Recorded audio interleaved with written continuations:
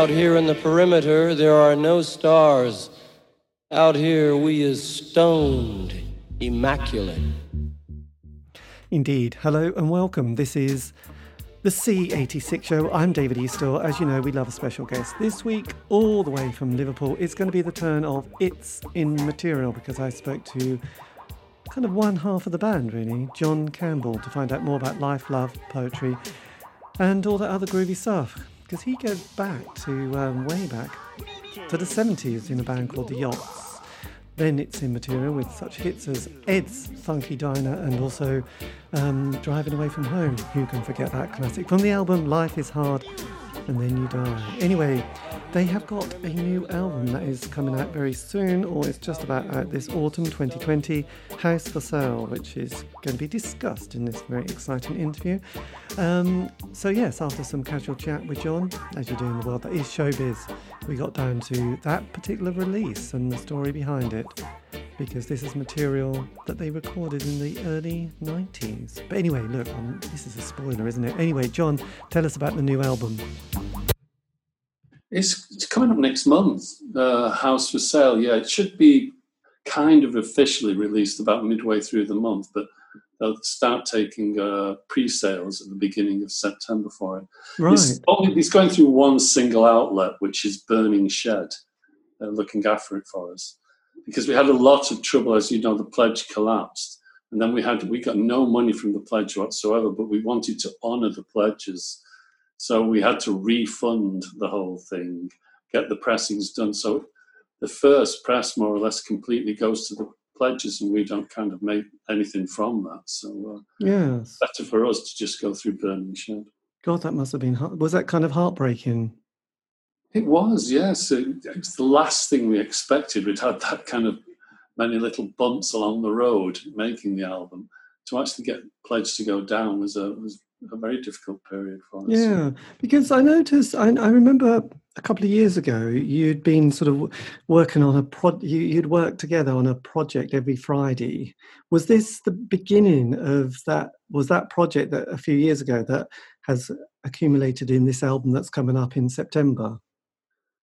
Well, kind of. But what happens is Jarvis and I have always worked together one day a week through the years. And about 2 years ago, or maybe a little longer, about 6 years ago, actually, thinking about it now, we were moving studios. We were taking our studio to new premises. So we were taking all the fittings out, and I looked on this shelf, and there was old kind of test pressings, and I found this little neat kind of cardboard box. And in it were the masters of demos that we'd done in Castle Sound in East Lothian with Callum Malcolm. And those demos were done something like 30 years ago. And the idea was to start the third album from that set of demos. But for many, many reasons, it didn't materialise, it didn't come together. And Callum sent us the masters in this cardboard box. And of course, some years ago, we just put them on the shelf and we forgot about it. Yes. So in this move, we rediscovered them, and we thought we managed to get... Callum at the time offered us the studio because he was reviewing a new machine called the DA88, I think it was called. And that was like an 8-track DAT form of digital recording. It was a Tascam device. So he had about 4 of those slaved together in his studio. So he wanted to work with somebody so he could test that equipment and review it. So we went up for a couple of weeks, I think it was, and did these demos. So Callum still had those and sent them down to us sometime, I don't know when now. And it was only on finding them, that move, that John and I actually managed to discover the Elevator Studios in Liverpool at one time, because this DA88 thing is completely redundant now, but Elevator Studios used to use them and had a number in a storeroom. So we took the masters down to there and we transferred them to a Pro Tools session. And Jarvis and I have just been kind of correcting all the digital clicks that have happened over the years and just piecing the recordings back together and finishing off any parts that weren't there. I mean, some of the demos maybe didn't have a chorus, or some didn't have a string part or something. So we're making these additions as well to the album. And it's taken, like you say, those Fridays that we always did meet. We've been working on this every Friday for a couple of years or so now. Yes. And so that sort of that box that you found with the master tapes, is that that's the you've sort of brought together? Was it like, how many tracks have you taken from that? I mean, oh yeah, that's the question. Is it that's been released, or have you recorded some new material which wasn't part of that story from 30 years ago? No, it is exactly the 10 demos that were recorded with Callum. The idea for John and I was just to finally get that piece of material out there, because when we heard it, when we took it out of the boxes, we thought there is a lot of interesting and pretty good material there. So let's try and complete it as we meant to all those years ago, because we have many more songs and many bits of pieces hanging around in the studio, but we just wanted to start there again, which would have been the third album. Yes. And what did it feel like? I mean, discovering, the kind of the sound, the sort of the vocal, the lyric, the melody, did it feel quite, had you sort of forgot about it and then went, my God, yes, I can remember doing this now? I had at one point forgotten about them. As I said, they were just put away on this shelf. But when I heard them, I knew what they were immediately. And I was surprised, actually. I thought they were quite contemporary sounding. They were kind of timeless. They didn't sound like from the 1990s or anything like that. So I think that was one of the reasons we decided to pursue it. And yes. While we were working in Elevator Studios, we did quite a bit of the work in Elevator Studios in Liverpool. I mean, the chap's an old friend of mine, Tim Speed, who runs it. He used to be in groups years ago, but he kept popping up the stairs, wondering what was playing, because he himself thought it was a contemporary sound. He didn't think it was from back in the 90s, how it used to sound back then. Yes. Well, actually, I suppose with production, I mean, it's interesting because certain production sound really dates a record, doesn't it? And there was the kind of the mainstream 80s sound for that kind of Trevor Horn-esque, and some of it was kind of brilliant to hear, like ABC and, I don't know, perhaps a bit Frankie, but a lot of it that, people started to have that a lot for them, the top 10, stuff that we sort of hear and see on Top of the Pops during the 80s. And that sounds really dated and kind of quite jarring. Whereas the indie pop stuff that, was a lot of it being played on John Peel, I don't know. I mean, I don't think it sounds dated, but then I might be getting very biased. But it does sound just like, well, that's what records, pop rock records sound like. There isn't that kind of, oh my God, this sounds really of its time. So were you in that kind of more of the latter camp, in the sense that you didn't sort of try and chase that kind of sound that a lot of producers or a lot of record companies wanted their artists to get into the charts? Yeah, I think we were always like that, because from the first album that we recorded, originally, just before that, the record company had put us in to try recording with a producer that they thought was ideal for us. And we didn't really get along with him. So John and I wanted to have more say in what was happening, Jarvis and I rather. So we asked the record company, could we use just the engineer to do the album? So the engineer happened to be David Bascom, who went on to produce albums by bands like Tears for Fears and all that. So he kind of engineered the album, the first album, Life's Hard, for us. And John and I Jarvis and I rather did most of the production. The production ideas came from us rather than being funneled through a producer.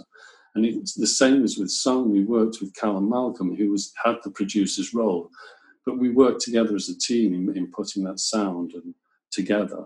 And the same with this album with Callum. We did the same way of working. So our approach to working really was never going to lead to like the 80s production sound or the 90s production sound. It was always what we did. That's the thing.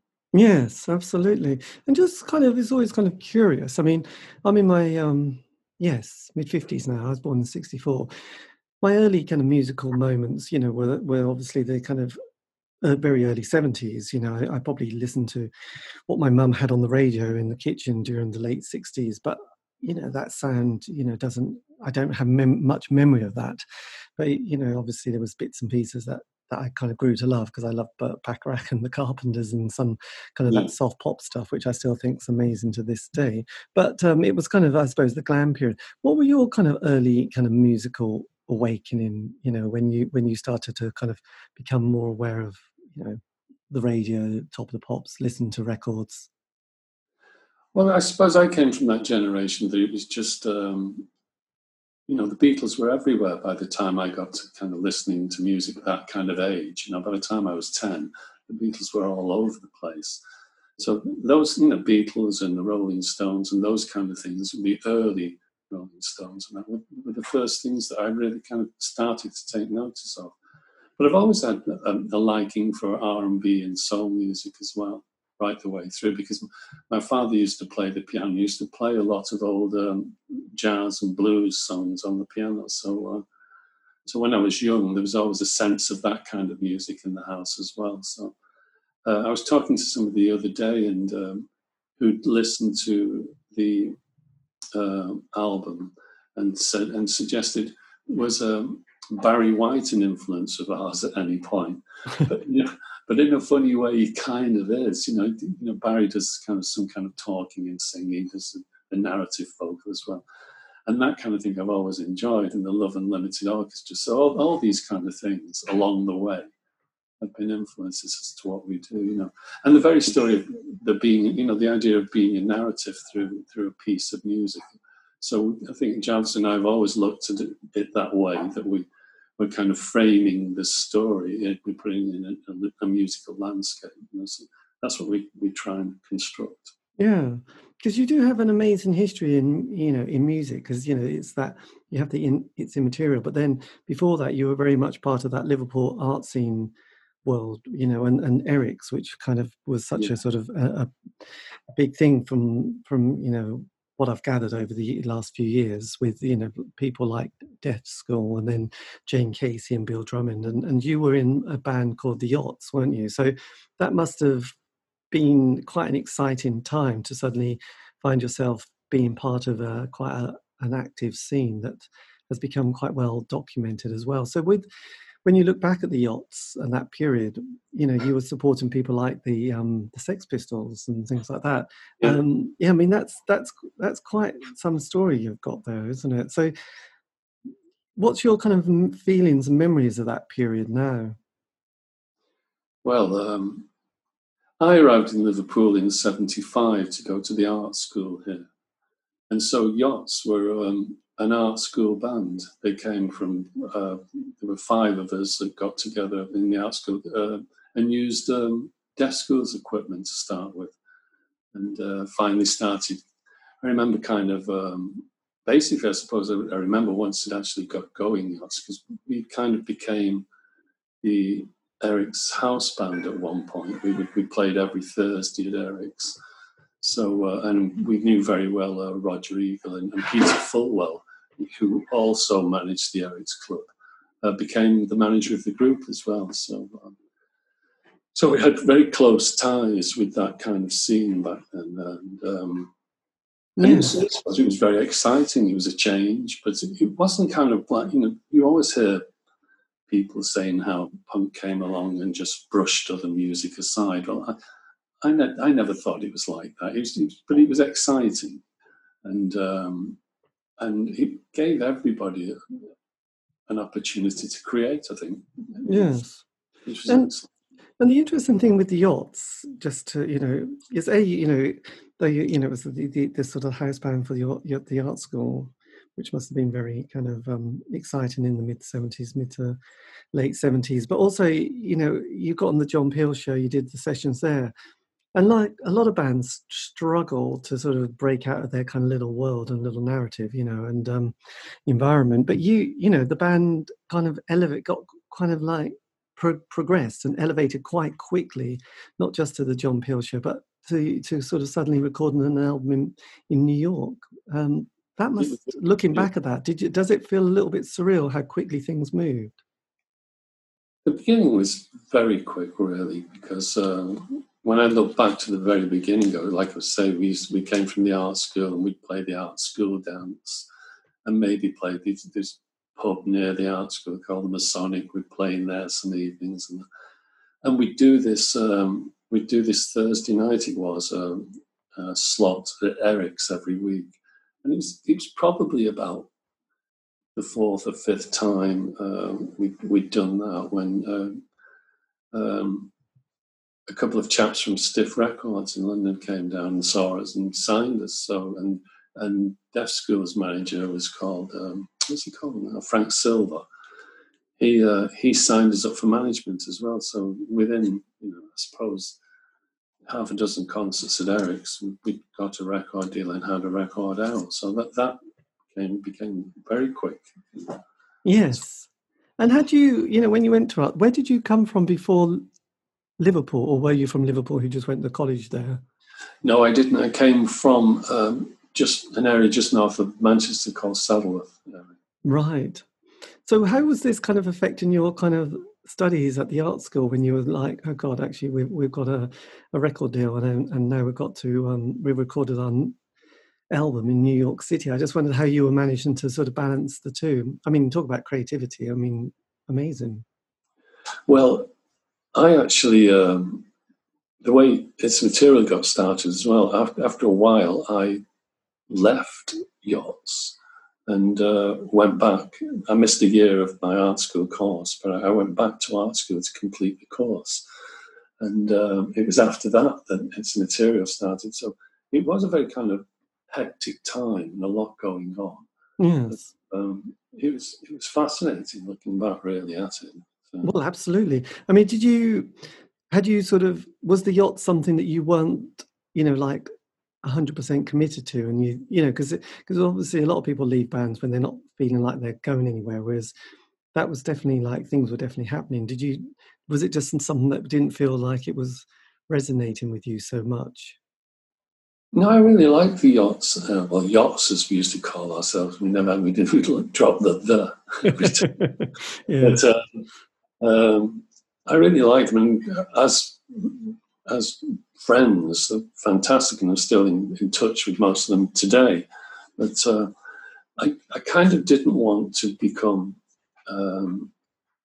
pigeonholed as a band like that. I wanted to write other kinds of music, So, I mean, Yachts would like, first chorus, middle eight, and out, that kind of thing. Though that notion of the short, frenetic pop song, power pop it was called. I think the chaps at Stiff Records dubbed us a power pop band when we were there. So. Yes, power pop. I didn't mind being that for a bit, but I didn't want to find myself, another 20 years down the line being a power pop band. So that's why I kind of moved on a bit. Yes, absolutely. So did you form It's Immaterial when Yachts finished? And not Yachts, when your course finished? Yes, around that. And it fell together a bit, It's Material, because I came back to finish off the course. And during that period, I got to know John Whitehead. And we started kind of playing together and putting bits of music together. Jarvis Whitehead, that is. We always he's actually called John Jarvis Whitehead, but right. we call him Jarvis because otherwise people talking to us, we don't know who they're talking to. But, I met Jarvis and we started playing around with some musical ideas together, and then Yachts started to fall apart a bit. So Henry was back in Liverpool quite a lot of time, Henry Priestman. So Henry came around and he'd play with us. So Henry, and then Martin Dempsey, who was the bass player with Yachts, he'd stand in at times when he came around. So there was a kind of period when it kind of, I don't know, it was fading through from Yachts to It's Material, that kind of thing. Yeah. So oh, sorry. No, I was just going to say eventually it just became, the core of It's Material became Jarvis Whitehead and I, because I think Henry went on then to form the Christians with the Christian brothers, who Henry met via the Ed's Funky Diner single. They did some backing vocals for us on that, and Henry met them there, and Henry was playing that session as well, and decided he'd like to go off and try and put a band together with them, and they were very successful, as you know. So. Yes. They had chart success. And did you enjoy, no one sort of particularly, I know they do courses now on music, but did you sort of find your voice and songwriting in those kind of, that latter part of the 70s when you were in Yachts and then sort of started It's Immaterial? Did it sort of feel like the thing that you really kind of wanted to focus on? Yes, I think it did. Its material was very different than Yachts for me, because the songwriting that we did in Yachts, I did with Henry Priestman. They were always kind of co-authorship of all the songs. Whereas, although it's the same with Its Material, one usually takes the lead, and quite often, like, we play around with ideas and kind of cherry pick what we think is good musically, and if there's a start of a good musical, a good narrative, a good story in there as well, then we go and work on. I usually work on the narrative, the story, and John and Jarvis works on a couple more musical parts. And then we come together and again try and, I don't know, it's like a Rubik's Cube, just try and put the things together, So it's a very different process the way we work it with its material. I don't just sit there, with Jarvis and we strum guitars and sing lyrics to each other. We don't do that. Whereas in Yachts with Henry, we do that kind of thing. Yeah, absolutely. And during that period, because the 80s is probably the period I'm slightly obsessed with. There was that change of sort of, this is quite simplified really, but, we'd had the punk and post-punk, and then a few, bands like, I suppose Simple Minds, U2, Echo and the Bunnymen, and Julian Cope. But then kind of 83, the indie kind of sound of the Smiths and people like that really seemed to sort of hit something quite definite for the next 5-6 years, really.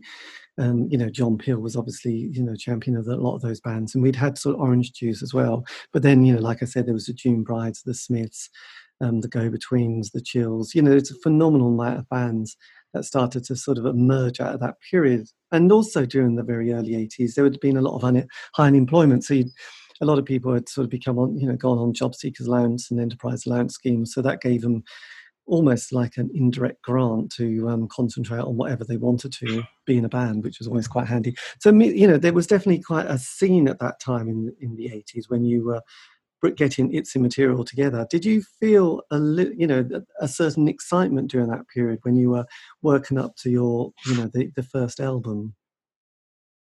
We were definitely excited about doing the first album, yes. But it's funny you said there was a scene, and there was a Liverpool scene as well. Like you mentioned, Echo and the Bunnymen and China Crisis and MOD and all these kind of bands. But we were never in a Liverpool scene at all. Although we were here, we never felt like we were part of that scene. We had, like Pete Fulwell, our manager, had a little 16-track studio. We used to go there and work there, but we didn't kind of hang around with other bands and that kind of thing. You didn't really feel part of the scene at all. Right. Because not coming from Liverpool, and I know Cherry Red Records brought out that compilation a few years ago with for Liverpool. They did one on Manchester, and there was 5 CDs, and there's this kind of Eric's, and there's all that kind of scene, and as I said, Jane Casey and Bill Drummond, and Holly Johnson, and you kind of get that feeling that you were all living in the same terraced road. Just one big happy community of people hanging out with Courtney Love and all that kind of stuff. And so it's kind of easy to sort of imagine it was just all happening in Liverpool at that stage. But probably if you were living there, the reality wasn't quite like that. Not quite that, no. People like Bill Drummond and Jane Casey and Pete Wiley of Wild, these are the people that I kind of knew at the time. I know that Bill Drummond had a band called Big in Japan at one time, and they kind of did their first concert supporting Yachts, and they came to the concert in the back of the Yachts transit van, in with the equipment, that kind of thing. So we did have some kind of ties with people like that, but I didn't feel. Henry Priestman from Yachts went on to have more ties into that kind of scene than I did. But, yes. And then you obviously one of the people, there was a lot of gatekeepers at that time. We had the music press, which were huge. circulation, like the NME Melody Maker, Sounds Record Mirror, and then we had like John Peel as well, and every town and city had at least one sort of alternative club night somewhere down the line. I mean, Norwich had the Art Centre, and probably on a Monday or Tuesday there'd be some indie night. So that kind of helped create like this kind of organic world that happened. And record sales at that time were quite big, and obviously a blessing from the great John Peel always kind of gave bands a feeling that there was some sort of progress. So that you managed to get 4 kind of John Peel sessions, which must have felt quite like, yes, he likes us. Something's happening. Yeah, he was good, John. He, bless him, he really did support us in those early years. And I know that when we released the first single called The Gigantic Raft. And what we did there is we went into Amazon Studios here in Liverpool. Pete Fullwell, the manager, came round and said, here's some money. Go into the studio on this day and just make something. He wasn't concerned whether he had a particular song he wanted to record or something. So we wrote Gigantic Raft while we were in the studio that day, and then mixed it and put it out, maybe, 6 weeks later or something. And John Peel just took it as his favourite record that year so far. So played it to death and started offering us fairly regular sessions after that. So he was very supportive indeed. Yeah. Yes. And you obviously played a lot live, a lot with Yachts. And what about It's Immaterial? Was that much of a live entity? Never was, really, because it was kind of a bit more complicated. We did, Jarvis and I went out for a while. I don't know, it's kind of a bit of a fashion for using reel-to-reels on stage. Oh, yes, Cocteau Twins, yes. Yeah, that kind of thing. See, we did, like, for instance, we played with the Cocteau Twins and used the same tape machine one evening. So we went out as a duo in that fashion quite a lot. And but we also had a couple of tours as a group as well, but the group would be getting on to like 6 and 7 members, so there's a lot of people. If you wanted to try and kind of replicate the music we were making then, you needed quite a number of musicians to do it, so it was a bit difficult in that sense.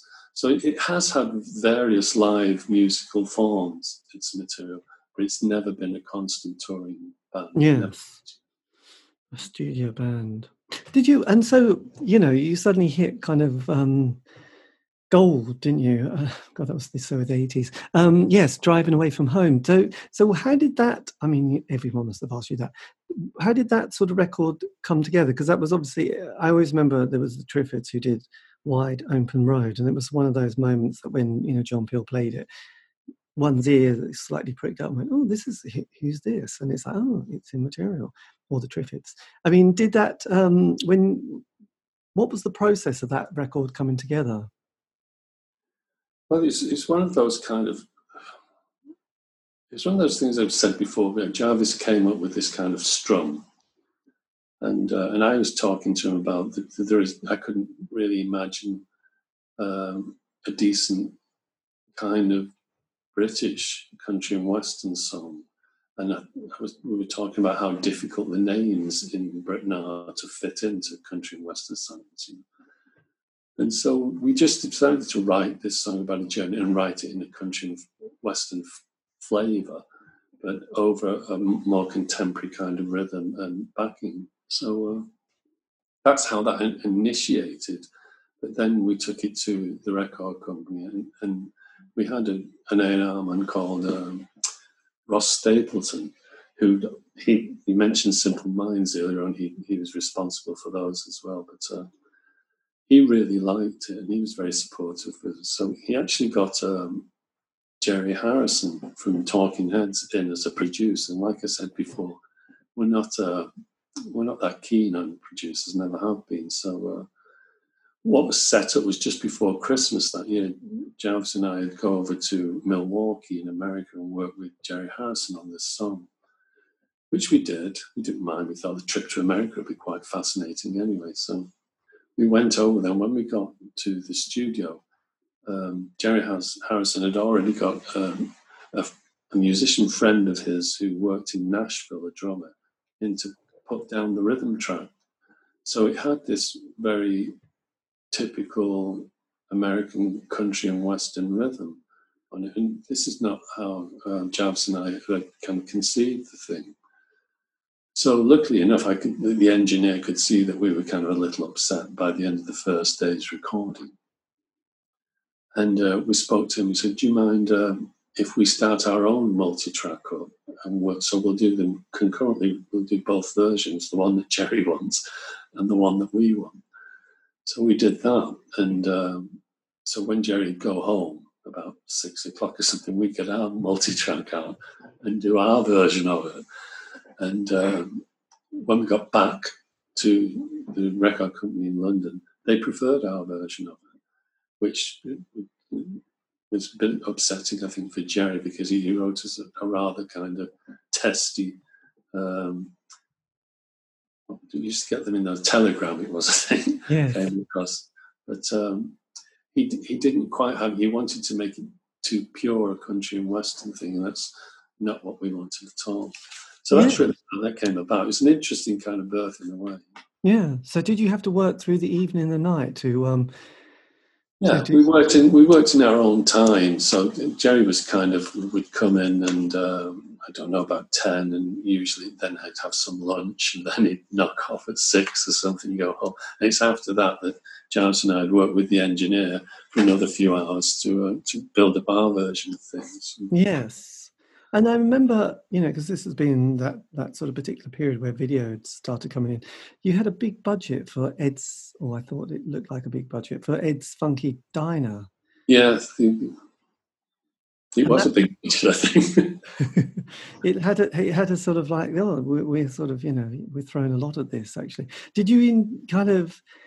did you kind of feel with that slight pressure to be sort of pushed into more of a, I don't know, trying to sort of hit record sales? I just wondered how that felt with you. It felt awkward. I think, I enjoyed doing that video because, again, it's like I was saying before, Javs and I had a big say in the storyboards of the video. We worked with a chap called Peter Kerr from Sheffield on that video. But so the process was fine making the video. But I know what you mean. At that time, there was a particular template for bands, wasn't there? You signed, you had a single put out and to test the water and how things. Then the album had come out, then you have a second single, and they ramp it up like you say, just to get more behind you. But we never really saw ourselves as a pop group. Never. Yes. We wanted to travel down. Yeah, and because I do remember sort of chuckling when I heard the title of the album, Life is Hard and Then You Die. Did you, because the spirit of the 80s, musically looking back, it's like, wow, that's amazing. At the time, it was kind of grim. So were you being slightly ironic at that title? Yeah, I think so. It's a phrase that we've been using for a long time, Javs and I, and there was always a pause in it. One of us would say, life's hard. And there'd be a pause, and then you die. So it's just a bit of comedy between the two of us. But yeah, it was slightly ironic about the state of play around us at the time. So. Yes. And then sort of some interesting things kind of then happened. Kind of 87 time the Smiths break up, and the sort of a lot of the bands who I'd sort of had loved was sort of struggling with either the second album or what happens after the second album. And then Ecstasy appears, and there's that kind of little bit of a whoosh of people getting excited with the next thing. And the 16 to 18-year-olds, say, or 16 to 20-year-olds at that early period of the 80s had suddenly got to a different phase in their life and were having to focus on other things. A new phase, a new group of people came in, who were looking for their next sound, and then you sort of have that kind of task of then following it up with another album. How did and obviously when you do an album and that's been your life and work for several years, you obviously you probably feel like you need a year off. How did it feel like when you started to think about the second album, Song? Well, I think the good thing about Song, which I really enjoy Song, I'm still kind of, still kind of proud of that, really. We'd come through that period of Life's Heart and promoting that, and then Javis and I wanted, it's exactly what you were talking about before, when you felt like people had tried to kind of push you down the road of being a pop group, and we didn't really see ourselves as that. And this coincided some with some troubles at the record company, because we were on a satellite label of Virgin called Siren. And I think Richard Branson was expanding the airline at the time. So he was cutting back on Virgin Records. And we knew, we had an inkling that Siren Records were going to be no more within a year or so. So we got the opportunity to do something, we thought. You get a once-in-a-lifetime opportunity to do things at times. We thought, well, by the time this is completed, this album, that there isn't really going to be the record company much push behind this one at all. So let's do an album that we really want, just to ignore, what the record company or the manager is saying you should do. So I always wanted to work with Callum Malcolm. I'd heard a lot of his work. He worked with the Blue Nile, and he worked with lots of other acts as well. And he had a great sound to what he did. I think he was fantastic. And he had his input on lots of different artists' albums was fantastic. So we made contact with Callum, and Javis and I had written the songs in a very basic, as I said, in a very basic demo format. And we went up to Castle Sound in East Lothian with Callum. And we started working on it. And they developed and they changed constantly. It was very hard to pin arrangements and what the song was even about for a long time. We ended up being up in Castle Sound for about 9 months doing that thing, as it constantly evolved. But it was a really pleasant time, and it was also a time that allowed us to look into exactly where we wanted to go, not us and the record company, just what we wanted to do. So by the time that did come out, as I predicted, the record company collapsed, right on the verge of collapsing. So there was no more funds really to do any promotions or anything like that. So, but we'd completed something over that period that we were really proud of. And we thought, well, I still think that Song is my favourite of the albums. And that's when I think we really got our voice and knew where we wanted to go personally. Yes. Yeah. And it's quite interesting, because I know there was a lot of kind of conversation about the mood of the sound, the mood of the kind of the lyrics as well as the sort of the basic soundscape of it, because it was, there was a certain sense of melancholia within it. Yeah. And a little bit of gloom. So did that sort of, were you sort of digging deep in your sort of personal psyche at that point? Well, probably a bit more, but I think there's also there's a kind of current of humour in there as well. It's a dark kind of humour that looks at these kind of topics and decides that this is the narrative I want in this song. So it was more to me about storylines and creating something quite visual lyrically as well for people. So I wouldn't say, for me personally, it was definitely melancholic, but I find that's one of the happiest states I'm in, when I'm feeling a bit melancholic. I like it there. I feel good there. But, yes. I'm not very good with the kind of jazzy hands happy thing. I can't do that. So is it right in saying, no, jazz hands is bad. Is it right in saying that if you didn't have that feeling that things were going to finish, so it's like it doesn't really matter either way, because the record label is going down, so we might as well just enjoy it for what it is, and you went on this path? I mean, if you hadn't had that idea that the record label wasn't going to be there and give you the big push, would you have probably ended up with quite a different record at that stage?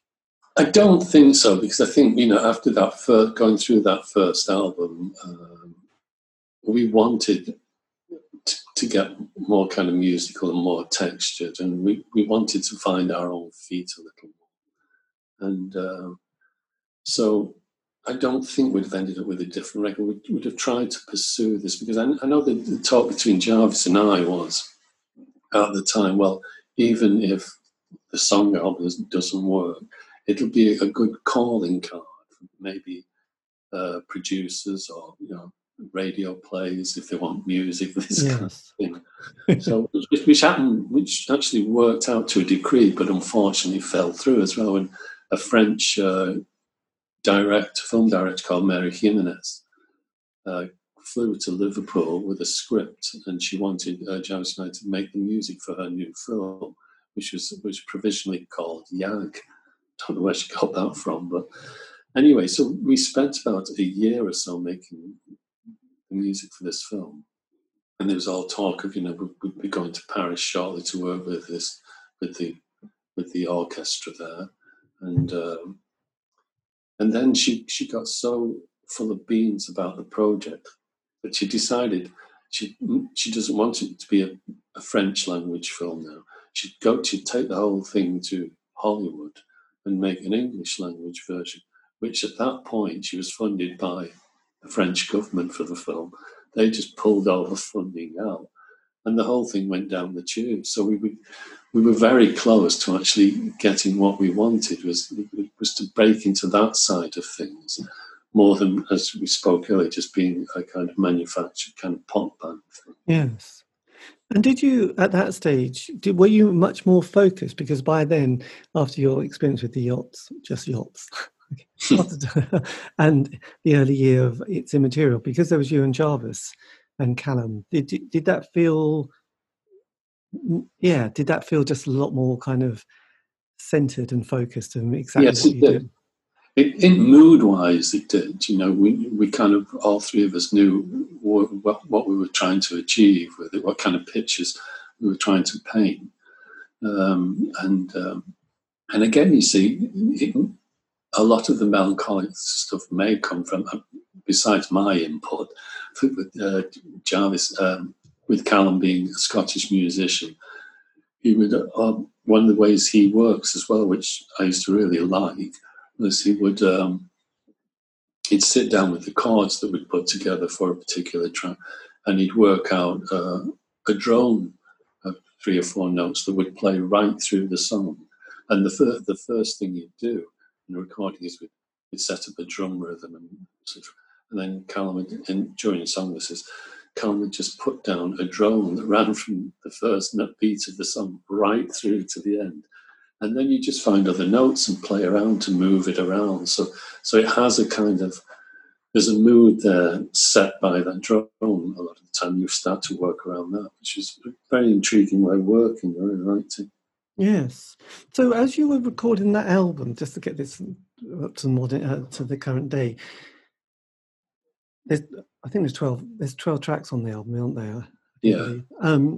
But then you also had these other 10 demos that at the time you had worked on but hadn't and recorded, and then those are the ones that were put in the box, and then you found 5-6 years ago. 6 years ago, I think we found the box again. Yeah. It's like something from Blue Peter, isn't it? Really. So just coming back then after the album comes out, is that when you decide that's it with the band? Well, because you don't really break up, do you? But there is a we carried on working. We did music for, like I said before, for radio plays and some theatre stuff and all that. And we've always kind of used music as an outlet. We've always got together and enjoyed creating together. And Jarvis, in the meantime, has ran a music school in Liverpool here, and I went to teach it. Back to the art school to teach at the art school. So we were always in the creative areas, just in other areas. Yes. But we always came together once a week to maintain this kind of musical thread through things. So I've never felt kind of, I've never felt far away from music. I've always been doing it. Yes, and I know it's still, you've got lots to still sort out and do. Well, definitely do. I mean, have you got sort of plans after this to, again, kind of meeting on your Fridays? I'm sure it's still going to be Friday, isn't it? Of kind of writing new material and sort of bring that another new album one day. Well, all these years we've been meeting, we've written so much material. It's all stacked up in the little studio room we've got. But none of it is kind of been produced.